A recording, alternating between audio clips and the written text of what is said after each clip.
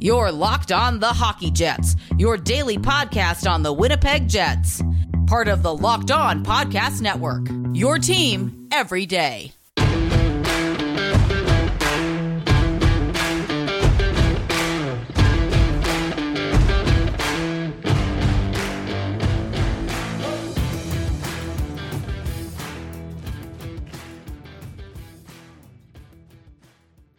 Hello, friends, and welcome to this episode of the Locked On Winnipeg Jets podcast, part of the Locked On Podcast Network, your team every day.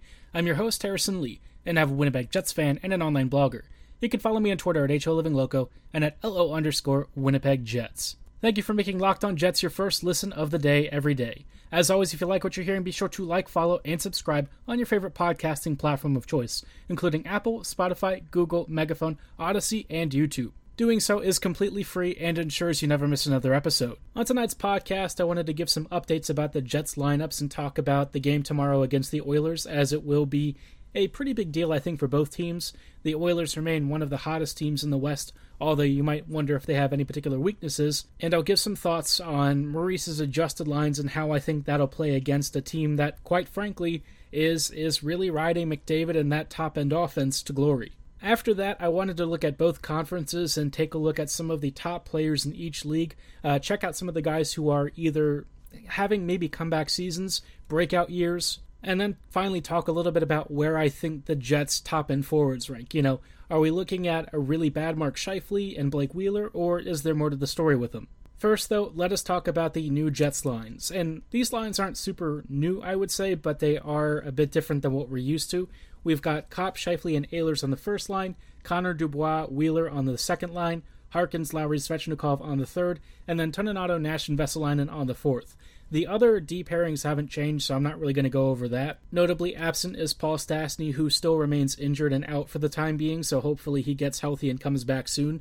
As far as the reasoning for the changes and stuff that were given, though, it seems like Maurice kind of recognizes that Scheifele has in fact been pretty good, and that splitting him away from Wheeler would be the right and most operative decision. Where I've got some concerns is seeing Connor and Dubois with Wheeler. We all know that Connor and Wheeler don't really play super well together, and then you have Dubois, who's kind of a different style of player. When you had Connor, Dubois, and Svechnikov was at least, positionally pretty sound. He understood where he needed to be on the ice, he was able to get there, he often put himself in either good passing or shooting positions, and in general he just offered pretty nice offensive support. With Wheeler, you're going to have a guy who is unfortunately not really capable of keeping up with speedier rushes and stuff.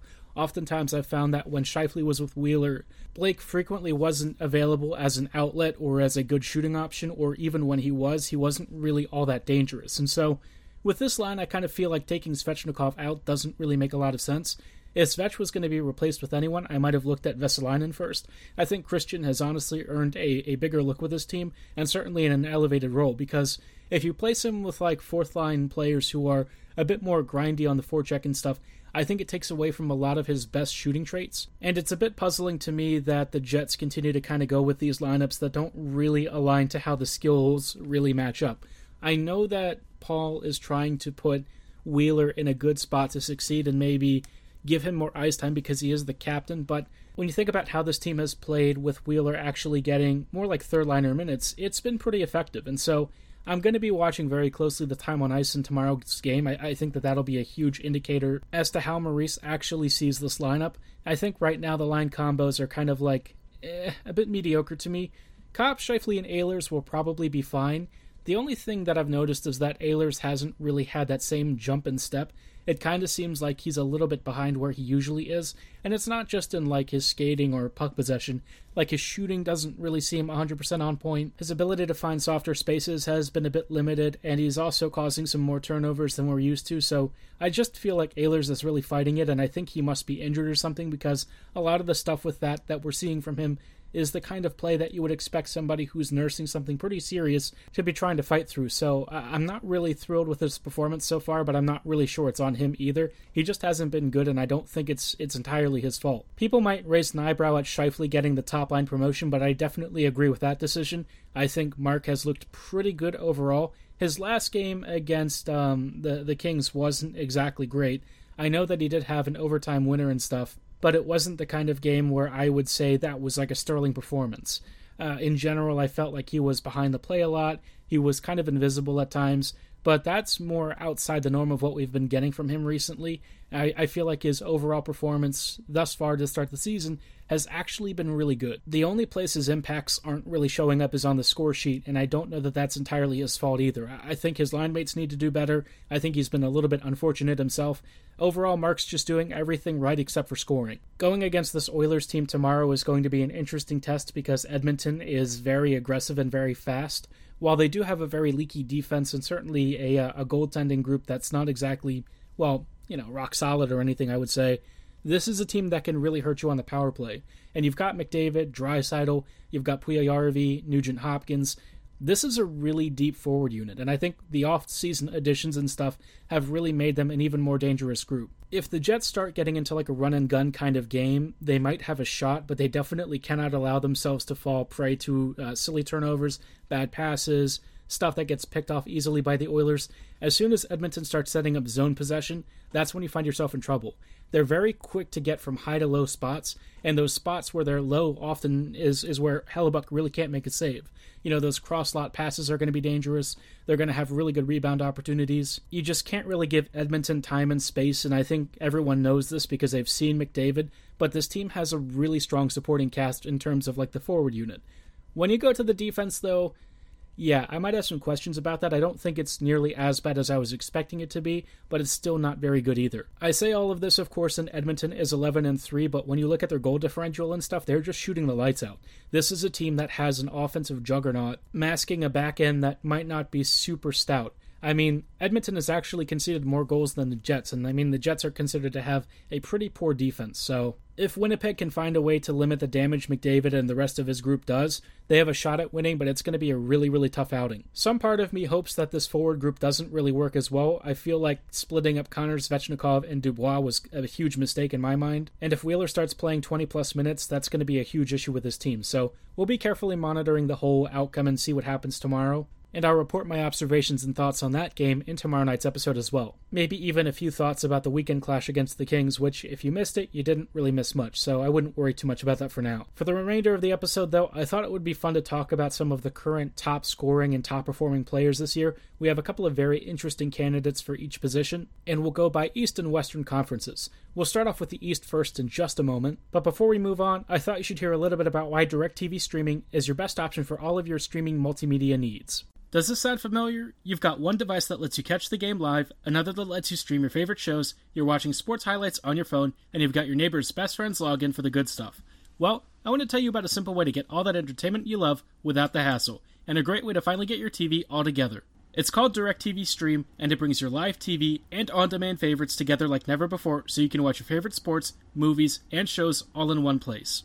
That means no more juggling remotes, and no need to buy another device ever again. And the best part? There's no annual contract whatsoever. So get rid of that clutter and the confusion and get your TV together with DirecTV Stream. You can learn more at directtv.com. That's directtv.com. Stop waiting and get your TV together with DirecTV Stream. Compatible device required. Content varies by package. Go to directtv.com for more information. Hello friends and welcome back to this episode of the Locked On Winnipeg Jets podcast. Thanks for making Locked On Jets your first listen of the day every day.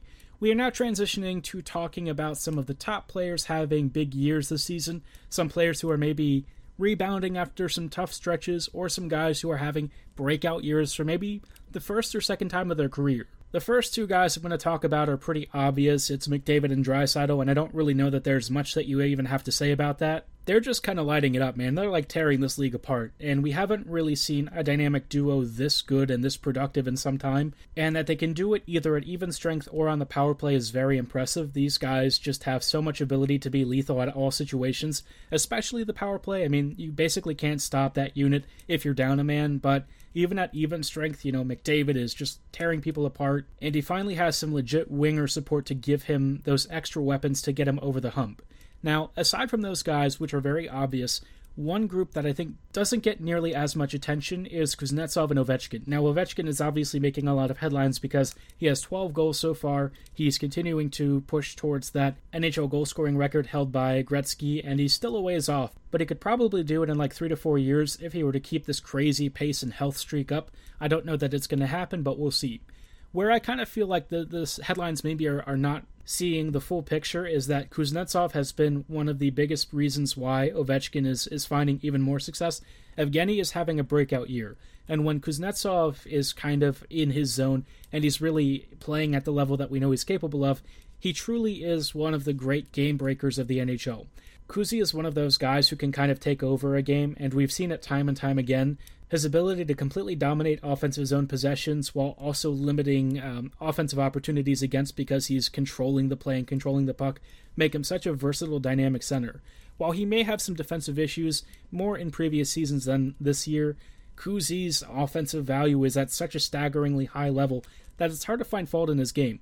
When he's like truly committed and truly at his peak of his performance, there's really not many players that can touch him. He's on the level for me of like, I don't know, probably like a McKinnon or something like that. Maybe like a point caliber player. You know, Kuzi, again, as he goes, the Caps basically do. I mean, he really is one of the heart and soul players, and certainly one of the top offensive performers. He's got 20 points so far this year. I mean, it's very impressive, and it doesn't seem like he's slowing down. So I think if you're a Caps fan or you're just really interested in seeing some of the top players out east, Kuzi's going to be one to watch this year. Also out east, we've got some very interesting defenders starting to make a case for a big Norris win. At the top of the list is one of two players, and this one is Adam Fox from the Rangers. Now, Fox won the Norris last year, and I don't know how many times players win consecutive awards like this. It doesn't seem like it's all that common, and maybe Fox will kind of lose eligibility because of that. But he's currently tied for first with Roman Josi with 16 points this year. And we all know that like points for defenders tends to be one of the most hyped metrics when it comes to defender ratings for the Norris. While it is kind of silly and it doesn't really reflect how they're actually playing, Fox is actually earning those points, and he's dominating at all three zones of the ice. His ability to transition from out of the defensive zone, up through the neutral zone, and into offensive zone possession domination makes him one of the most dynamic three-zone threats. He can really control the tempo of the ice, and because he's so good positionally and knows how to use a slightly smaller stature to kind of shield off opposing skaters who frankly have a pretty decent amount of weight on him, in my mind, it makes him one of the truly elite defenders out there. He's got that Charlie McAvoy level of domination where if he's on the ice, good things are just going to happen for New York. It doesn't happen often where he really struggles or has a rough game. His ability to just pick out perfect passing lanes, rush up the ice with control, create shooting and passing lanes. In many ways, he does all of the things that you would expect one of the top-tier NHL forwards to do. And that's kind of why I feel like he is truly in the modern mold of what these younger D are starting to showcase. You know, you don't exactly have positionless hockey, I would say, but you've got guys who could probably play multiple positions because they have such talent in all facets of the game. Fox is very special, and it's obvious that he is on the rise. So I think he will have multiple Norris wins throughout his career. It's already tracking that way, and maybe he even gets a Hall of Fame nomination one day. We are like at least a couple of decades out from that, but Fox is the kind of player who seems like he might be writing his own history. The last player from the East that I'm really going to spotlight is somebody that I think a lot of people are kind of missing because he plays for Detroit, and I'm not talking about Moritz Seider. Seider has been great and is one of the top rookie D out there, but the guy that I'm thinking of is Lucas Raymond.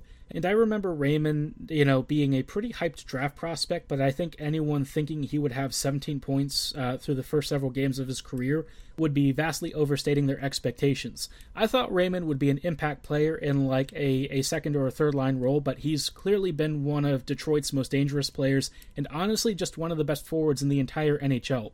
His ability to dominate slot offense, to create chances and find soft spots where he can either snipe great goals or set up passing lanes for teammates like Dylan Larkin truly showcases just how much of a force of nature he truly is. He's going to be one of the top players in this league for years to come. I feel like his offense is just starting to find its true stride, and it's really cool to see somebody who has walked into the NHL and found so much success immediately. He and guys like Dawson Mercer have immediately made significant impacts on their NHL teams, Cole Sillinger to a lesser extent as well, but, Raymond, I know that Detroit doesn't have a lot of scoring weapons and maybe is seen as a more mediocre team, All that said, I don't think that should detract from Raymond's success at all. I think he's very clearly one of the true top-end players out there, and he's already the clear Calder frontrunner. In fact, I don't really know if anyone's going to be all that close to him by the season's end.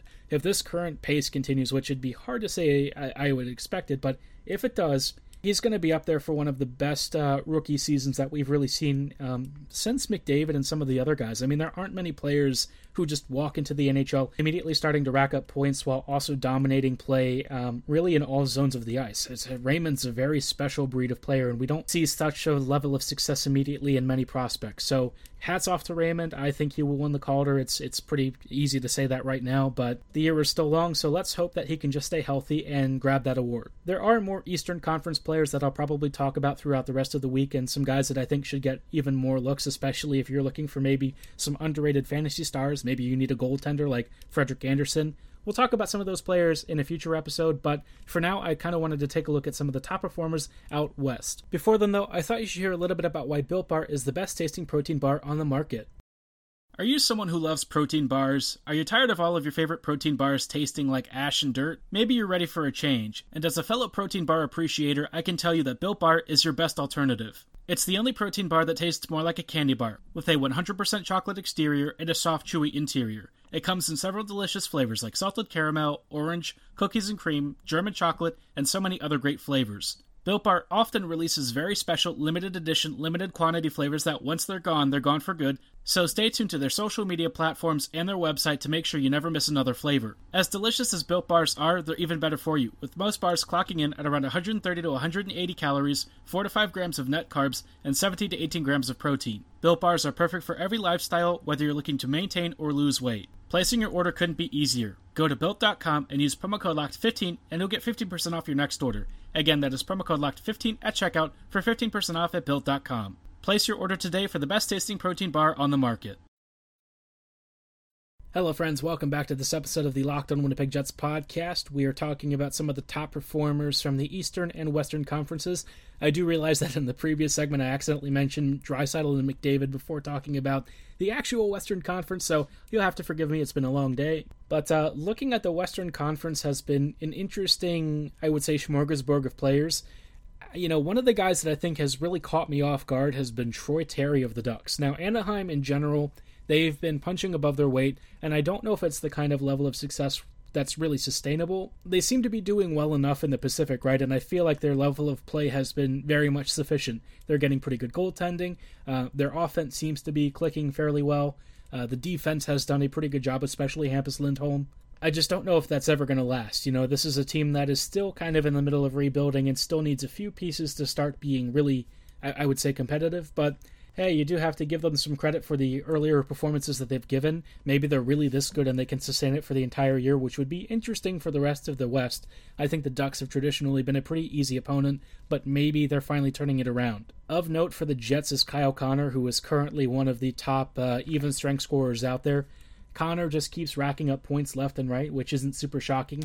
I think the most surprising thing with him this year has been at least slightly improved defensive efforts. I still think he has issues where, you know, there's some stuff with his game that I'm not really in love with, I would say, but, you know, even if he gives a marginal level of defensive effort and tracks back here and there to break up some plays, I think that that's the bare minimum that I would ask for. If he gives us that with the amazing goal scoring that he's capable of, I really have no complaints. I don't mind that at all. Same thing with, you know, Scheifele doing his thing. In the Pacific Division, we've seen some interesting defenders finding success as well. Oliver Kylington continues to be a bit of a revelation for the Flames, although I think anyone who was really high on Kylington earlier, aka me and a few other people, we were always expecting some level of breakout from him. He has all of the puck handling, the skating, the vision, the passing and shooting to be a truly effective top four offensive D.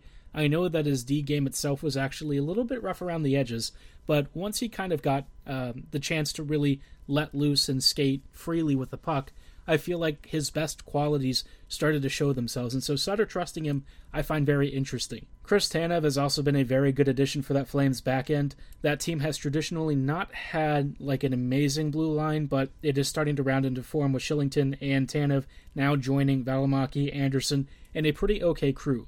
The loss of Giordano definitely hurts, but it's not like they can't get by. As far as other Flames that I think have been doing really well, Andrew Mangiapane has been absolutely flying. Mangiapane is an awesome winger and an absolute pest in the slot, and certainly in the wide spaces where he actually has a surprising amount of physicality and frustration to his game. It's kind of like watching a slightly different version of Marchand, but, Mangiapane, he's got some different traits to his game, I would say. I don't think he's nearly as dirty or as pesty, but he definitely has this ability to get under your skin and also find really soft scoring spots. So a very good winger developing, and he's having a fairly big year. Aside from that, there are some interesting goaltenders coming out of the West.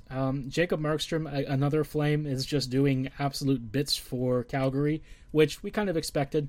Markstrom was one of the top Vezina candidates that didn't really get any attention maybe last year or the year before, but he's just pretty darn good, so you can't really be upset with that. He, I think, is finding a good level of success, and I'm kind of happy for him. I think he's had a bit of a journeyman's career, and certainly playing with Vancouver has been a very trying experience at times, but he seems to have settled with the Flames pretty well.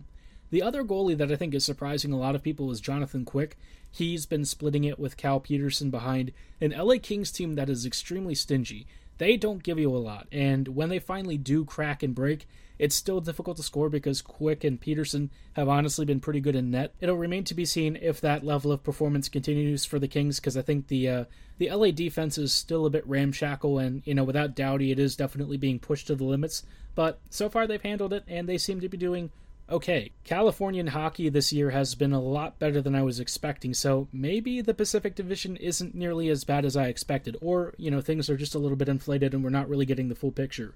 Whatever the case is, it's at least given the Jets fits, so I'll have to give them some credit. There are plenty of other players out there who have been having really big years, guys like Jonathan Dahlen, who I think a lot of people used to kind of recall being a pretty highly touted Vancouver Canucks prospect, but now has finally made his debut with the Sharks more regularly. But we will save that for some future episodes. For tonight's podcast, that is going to do it. Thank you for making Locked On Jets your first listen of the day every day. Now make your second listen Locked On Bets. It's your daily one-stop shop for all your gambling needs. Hosted by your boy Q with expert analysis and insight from Lee Sterling. Subscribe to Locked On Bets today. And as always, thank you for listening. Have a great night, and go Jets go.